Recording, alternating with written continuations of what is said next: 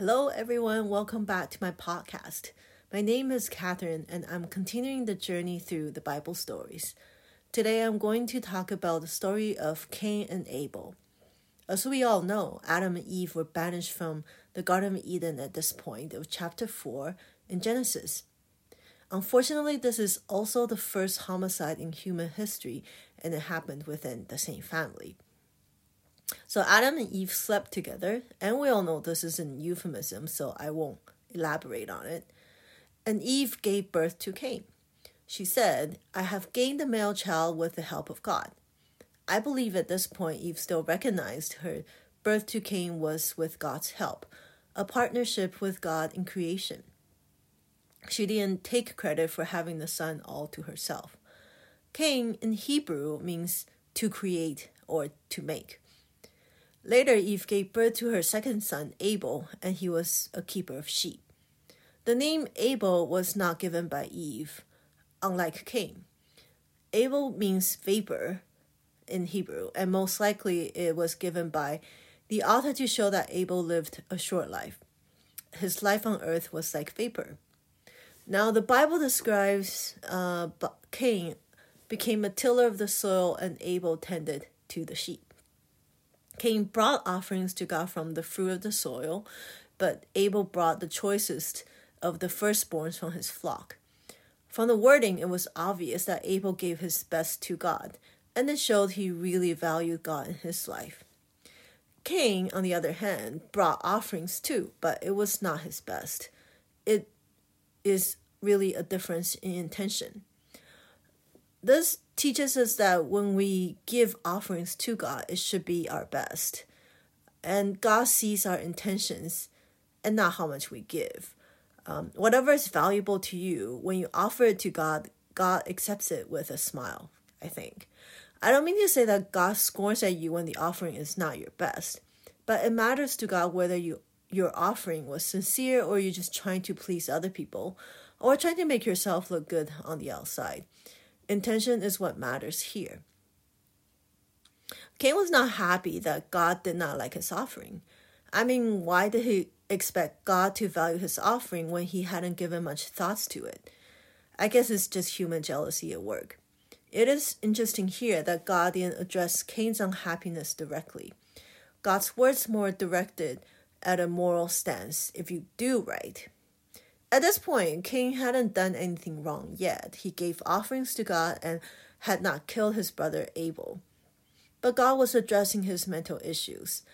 God knew Cain would do something bad, and it was triggered by Cain's thoughts and his jealousies towards Abel. In the NIV translation, it says, "If you do what is right, will you not be accepted?" From the sound of it, it makes sense because it looked like the whole situation had to do with the offering. But the word accepted did not address Cain's real problem. It's not as if God didn't accept Cain's offering. He just looked on Abel's with favor. So I'm going to go with a different translation, uplifted. I think this describes the whole situation more fittingly. Since Cain was overwhelmed by his own anger and jealousy, to come out of his deep swamp of negative feelings was much more important. What God said in the following will make more sense. He said, "But if you do not do what is right, sin is crouching at your door. It desires to have you, but you must rule over it." God was warning Cain that if he continued to sulk and pout, bad thoughts and eventually bad behaviors will follow, aka sin.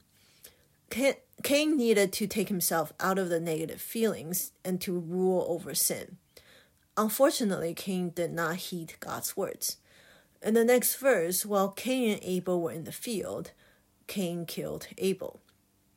I guess jealousy can really kill a person, literally and figuratively. This tale explained the danger of our thoughts and all the bad things that would follow if we continue to let our anger, jealousy, envy, madness, etc. to rule over our lives, to rule over our thoughts. And just like a weak human being, Cain could not control his behavior, even when God tried to warn him. I don't like to lecture, but I think it is important to remind ourselves not to be always led by our passions, especially when those are the negative ones. What happened next was like a horror movie. God asked Cain, just like he asked Adam, "Where is your brother Abel?" Of course, God knew what happened, but God again confronted men face to face. And Cain defiantly lied. He said, "I don't know. Am I my brother's keeper?" I find we as humans often underestimate God's ability and authority. We think we can defy God and still live. I think we can see it from Cain's reaction to God. God, of course, doesn't let Cain off the hook. He said, "Your brother's blood cried out to me from the ground. You shall be more cursed than the ground, which opened his mouth to receive your brother's blood from your hand." As we recall from the previous chapter, the ground was cursed because of Adam. Now Cain is even more cursed than the ground. In other words, the ground was not as cursed as Cain because it accepted Abel's blood. To me, it's really like a horror movie come to life. If Cain tilled the ground, it no longer yielded food for him. Remember, Cain was a farmer. And Cain was out of job because what he relied on to make a living won't even produce for him. He got laid off by God, And according to God, he shall become a ceaseless wonder on earth, a jobless wonder. Cain complained to God and he said the punishment was too great to bear. He probably assumed that his other brothers or sisters, later born to Adam and Eve, would kill him for his crime against Abel. So God agreed to protect him with a symbol on Cain's head. Later, Cain got a wife and had more children.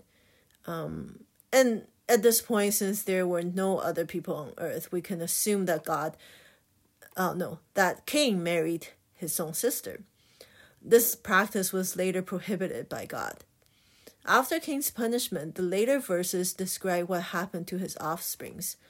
A few things worth pointing out here. Number one, music and cities appeared. It is difficult to say why these two particular things mattered and were recorded.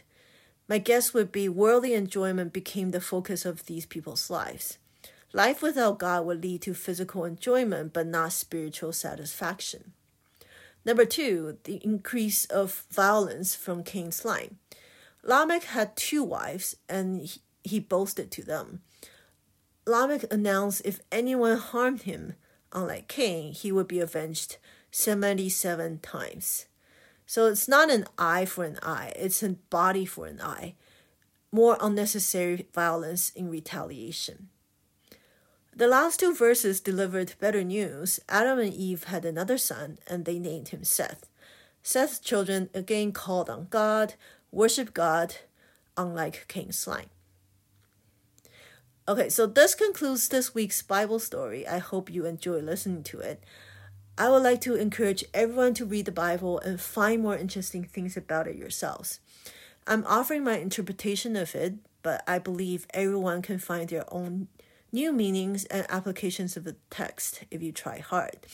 My interpretation is not the definitive or even authoritative version of the Bible story. I may have missed some things in between that you would find interesting or puzzling. So please dig into the story and be thoroughly enjoying the Bible yourself. Please read ahead to chapter 5, and we'll reconvene next time. Bye!